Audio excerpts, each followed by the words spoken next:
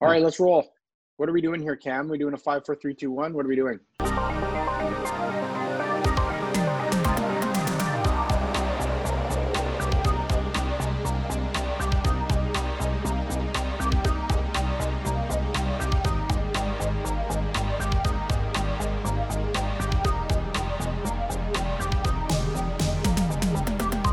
Wing It Podcast, goosedigital.com, virtual edition.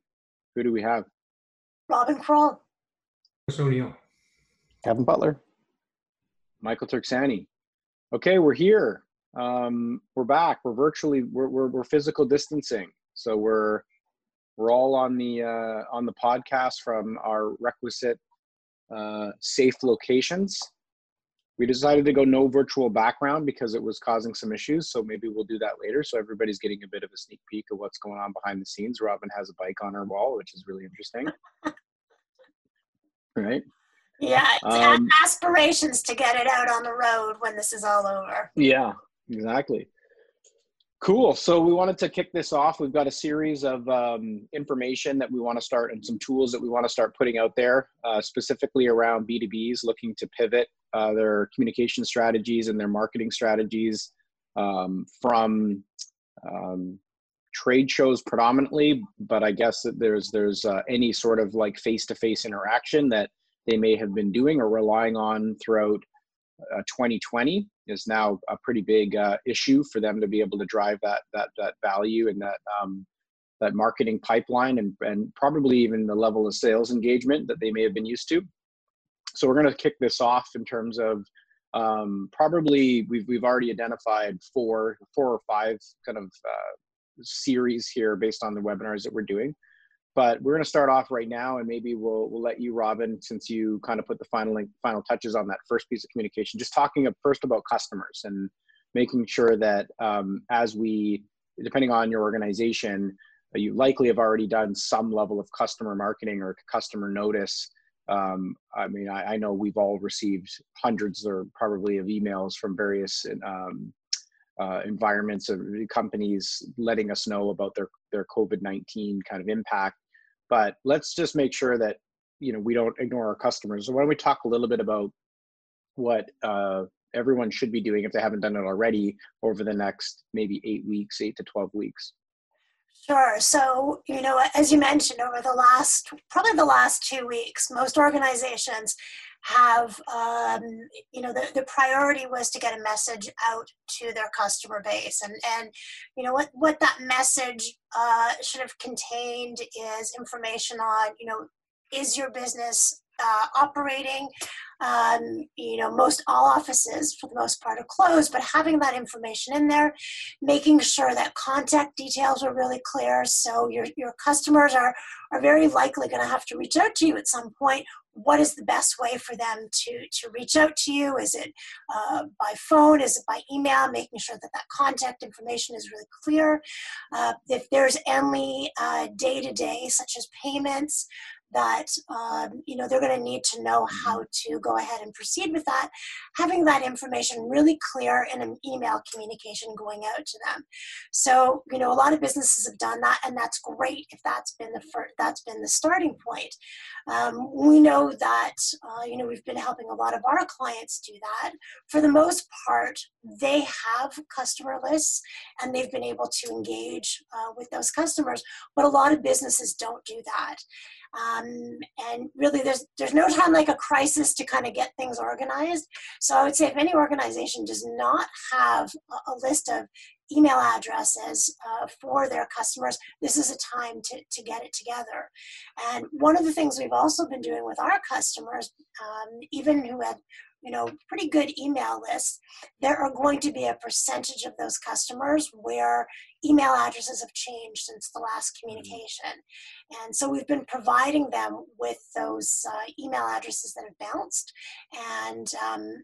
and advising them to go ahead and reach out. Maybe they have a phone number, they have another way to contact them so that they can update their email addresses. So as they're continuing with messages, they will be able to reach them over the next couple of weeks. One of the things that, and this is also in the customer communication, is using your website to make sure that that critical information that you've sent out in your email, that you're using your website to publish that as well.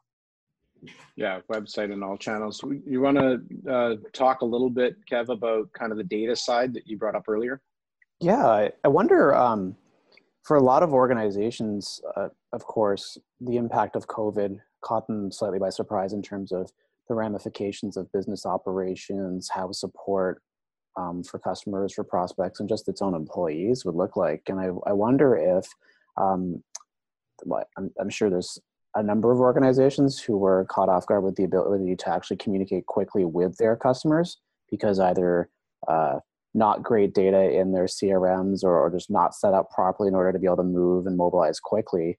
And even the ability to differentiate between active and existing customers with, say, older clients who you haven't done as much work with recently. And so I think we've all seen the posts on LinkedIn and Twitter saying, I didn't need to hear from the drywall installer from 5 years ago that his business is impacted by COVID today. But I wonder if a lot of organizations now can sit back after a few weeks of dealing with this new reality we're all living in, saying, we didn't have the data in our database managed effectively enough to respond quickly and sending communications to the people who needed it only, rather than an entire list that, we haven't really communicated to half of them in 3+ years. Yeah. I mean, Chris, what's your kind of perception on, what you've seen, from obviously from our clients that have these really robust platforms to be able to pivot in a situation like this. I mean, you don't plan for situations like this, and then those that are kind of becoming very hot in your pipeline, and to put platforms like ours in place over the next kind of in a almost like a faster, accelerated onboarding in order to get this stuff together. Yeah, there's no doubt that one of the things that a company like ourselves, which is about 6 years in its 6th year of operation, all of the work that we do is all cloud. Like everything that we do, all the systems that we use are all cloud. So moving to remote management was extremely easy. We deal with many of our customers that are, I guess you could say late adopters, or more accurately, they are legacy systems, which are not as easy to kind of make that transition. So, I think what has really been heightened over the last, several weeks is, organizations that realize, gee, we really are, kind of like needing to step up our game in terms of getting onto, systems that can support not just, sort of this emerging labor market that is pretty much demanding that kind of ability, but actually being able to support our customers properly in a virtual or in terms of a remote workplace environment. So that's one. Sorry, go ahead. Right, and so from the standpoint of just sort of the basic being able to operate in a situation like this, that has sort of come home, I think, to a lot of organizations. Gee, we are, we need to sort of step up the game. Secondarily, it's like the realization that on top of being able to just basically operate in a situation like this, it's like, how do we now, get a consistent message out? And how is it even possible? We've got a number of salespeople, customer service people. We've got customers that are looking for, the details on, how do I pay? How do I get service? How do I maintain, the service that I need to provide to my customers? How is this partner of mine going to help me do that in this environment? So being able to sort of get those messages out. So from our standpoint, we are getting sort of like the organizations that we have spoken with who definitely got the message, but weren't seemingly ready to kind of move forward, are now realizing, okay, there is sort of some real value in having that consistent message. And here is a platform that I've heard of, but I need to sort of, understand it a little bit more. So, I guess I could say that, some of the discussions that we have been having over the last, 3 years with organizations, we're starting to sort of get some, some traction in those conversations. And I guess, I mean, not that, it's we're in that sort of weird sort of period here. And again, when is it early? When is it not too soon to kind of start reaching out with aggressive messaging on, getting it together? Because I think right now we're still in that sort of place where organizations are still getting that first piece done, the first piece, getting the customer comfortable with, okay, we're okay. We can actually, we're okay. Now, when is it that they're going to be ready to kind of, Well, I think that dovetails nicely. So, I mean, the same marketing automation platform that you're using to drive your top of funnel, and we've talked a lot at length on the podcast and just in our own approach to looking at the marketing automation platform more holistically across the entire kind of customer journey and marketing's role that they play. It is the same system, same technology that is driving that top of funnel, middle funnel stuff. Also can drive your bottom of funnel and your customer communication. So, having that platform is a real benefit if you've already got that going. And I think, to your point, Kev, on data management and data quality, if you've pigeonholed your marketing automation platform into the top of funnel and you only look at it that way, then you may not be in a good position to really execute those. Did you want to touch on that briefly, Kevin? Then we can pivot on to where Chris was going. Sure. I think you said you did a pretty good job capping that up, but I absolutely think that most organizations were using marketing automation and still are for largely new lead and lead gen initiatives. And so certainly a fast reaction to just dump all customers and databases into a list and just fire it out for the necessity of communicating, updated and changed operations. So I think, to your point, this is certainly a catalyst for organizations to either adopt marketing automation in general as a means for ongoing communications. Like, we don't really know the long-term impact and changes this will cause to business moving forward, even once treatments and resolutions are in place. But what we do know is email marketing and audience communications, which we've always said audiences can be leads and partners and customers, etc. We do know that email is the primary channel to communicate with them, especially with quarantines and stay-at-home movements very much in place. So I think whether you don't have marketing automation today, this is certainly a catalyst to start looking at that as sort of a fundamental requirement for business operations moving forward. And if you do have it, I think it's also a catalyst to say, how are we using it? What have we learned in terms of opportunities to improve how we're using it, or further adopt it across the organization into customer and account, or however your business is lined up, to be able to communicate effectively with your entire audience rather than just new lead audiences.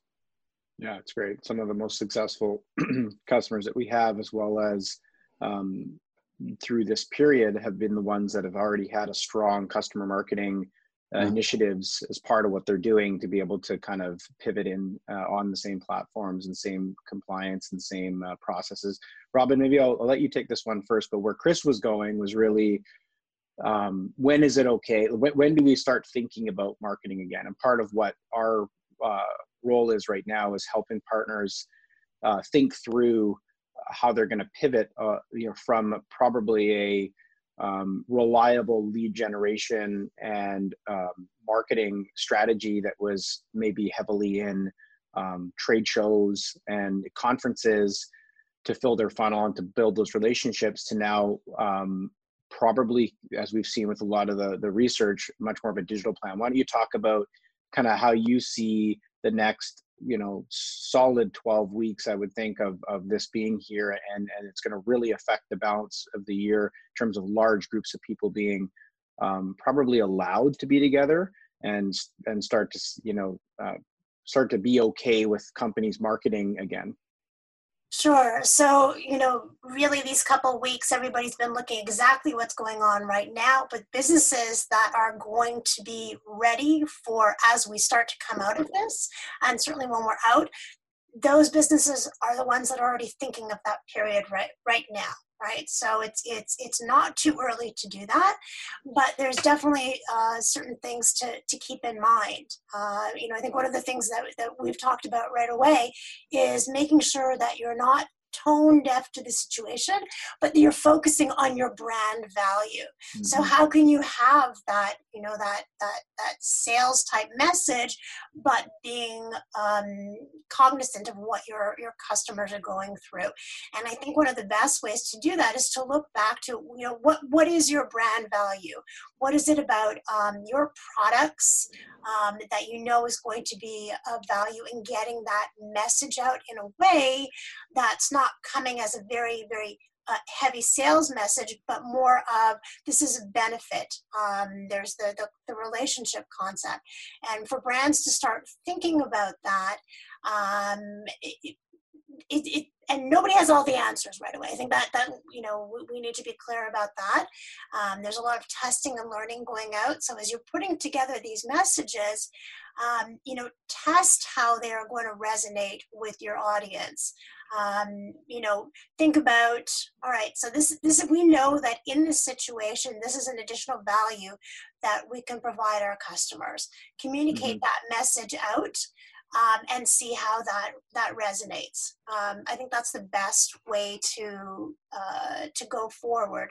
One of the other things I just wanted to dovetail on something that Chris and Kevin has mentioned about the data and personalization as well. And I think that's another really big focus as you're going forward, making sure that you're tailoring your message to your audience. Whether that's your customers or you're looking at your pipeline. So making sure that you are really trying to connect with them and having a message that's really beneficial to them. And these digital channels, using your marketing and automation platform, that's really the best opportunity to do that. You can use your data, you have an idea of your brand, your products, and your customers, and putting together really targeted messaging that's going to make them want to engage with you.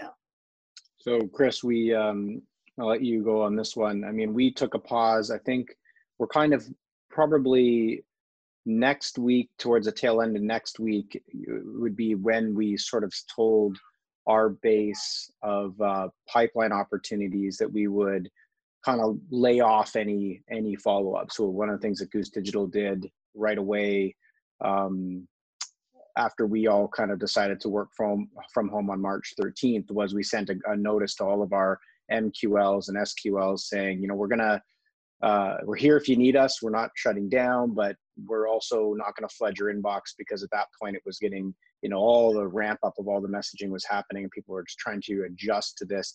I'm not sure the right timing, another week is the right timing, but I think we are seeing an opening up to people feeling like they want to have these conversations again. Yeah, I think it's the one of the things, and again, just affecting us both personally and in business, is the obviously the physical or the social distancing that's been that's basically been the biggest change in our lives, I guess. Concerts canceled, full tours canceled, Salesforce canceled, everything basically, not being able to sort of, and talking about the pipeline.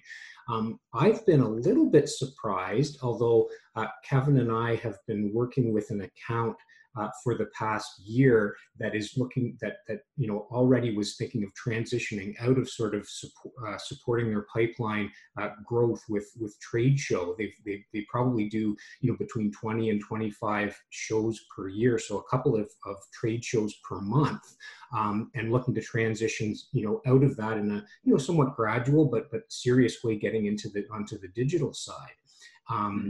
And using more digital rather than trade shows. One of the things that sort of came to me was I was really surprised by what's happened in the last couple of weeks, where people have been letting us know, we were really relying on trade shows.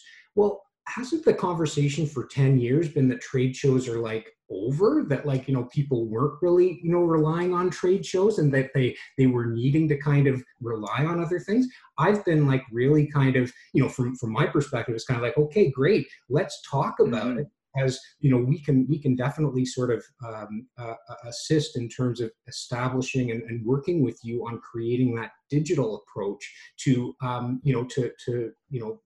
help your pipeline, help develop that pipeline. But that has really struck me, is just how many organizations, again, primarily organizations that have been very successful, whether it's a product that they have, whether it's a service that they have, they've been definitely showing their faces and being very very hands-on with their customers and their prospects at these trade shows. So yeah, and I think we let Kev go for a bit on that as we get sort of the top of our podcast hour. I mean, I think we know.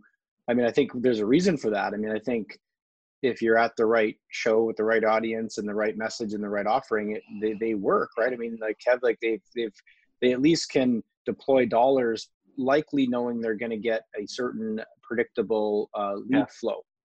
I think so. I also think it comes down to sort of natural human behavior, and trade shows are a known quantity, even if some results are tending to slide backwards a little bit over the years, Chris, to your point.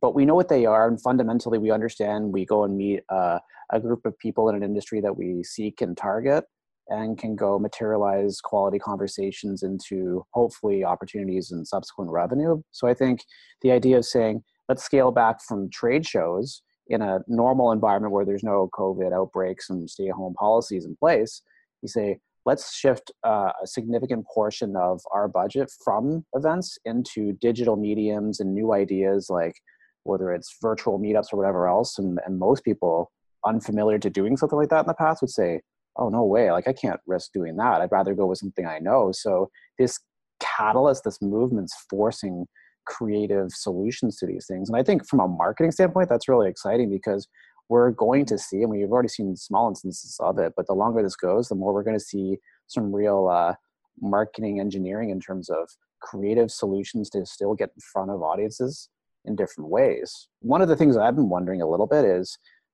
at some point we're going to come out of this and resume what we call normal life and normal business operations, including events and trade shows and the like. And so some events have just either canceled or done the full virtual thing, but whenever we get back to normal life, there's going to be a serious amount of event compression, whereby a lot of these significant events are saying we're going to be in the fall now, and there's going to be a race to do it before sort of that end of summer period into holiday lockdown period. And so I wonder, is if everyone's trying to get senior leaders from organizations to their events, how does someone pick? Where do you go? How do you do that? Like, calendar and event compression is going to be a real thing. So I think there is an opportunity now, Robin, to your point, not in a tone deaf manner, but an opportunity now to get in front of some of those audiences before they become even more difficult to reach by sheer overwhelming amounts of marketing. That's the perfect word, Mike. Yeah. I mean, I think it ties nicely into, the next topics that we have. I mean, we didn't talk a ton about it here. Maybe we'll pick off 2 topics next time, but we do want to talk about how to pivot your budget into digital. I mean, it isn't a one-to-one as we've sort of been calling that or using that phrase. You talked about test and learn, Robin, and Kev, you talked about it being a known entity, and Chris, you're also saying everybody's continues to do these shows. So simply saying, well, we were going to spend X and now we're going to go throw that into digital, I mean, is not the answer. So I think you need to there needs to be a plan, and a budget ties into your brand, to your point, and a lot of the things that we want to start to talk about is how to build that plan. How do you actually identify your audiences? How do you put the tools in place? And how do you engage your sales team in kind of like a process that I would call is kind of what we've all been trying to get to. When you think of the promise of marketing automation and CRM and this, even sales plus marketing and some of that stuff that we've talked about, and it's like you kind of now almost have to see that work really well. I mean, you can't rely on going to a show and getting whatever 50 or 100 leads and having the sales guy be able to kind of be in a silo and get a bunch of bluebirds. And like now we're really got to be joined up. So I think that's pretty exciting. So I think that plus designing your funnel, I think I know some of the stuff that you guys are doing, Robin and Kevin, are really helping organizations put in a funnel that is effective. You don't have to reinvent the wheel. So if you're a business that is maybe late adopter from a kind of a aligned sales and marketing and automated funnel strategy, snapping something in reasonably short order, as well as basically how to actually go about account-based strategies and activating that through CRM. So we've got a plan of some content, and you can stay tuned for more podcasts and blogs that hopefully will spur some creativity of how to make that happen. I think that's pretty much a good start. I mean, this is our first podcast that is not in the podcast room. So it was okay. It was okay. It was okay. I know I base largely everything I say around visual in-person cues. So I'm just sort of like essentially waiting for one of you to say my name and say, go speak for a bit. I know. I think we're being very polite, right? But hopefully, when people are listening or watching to our podcast, they'll give us some thumbs up and tell us how did we do in our first virtual pandemic version of our podcast. Yeah. All right. Well, thanks, guys. That's good. We'll leave it with that. Cheers. Cheers. All right.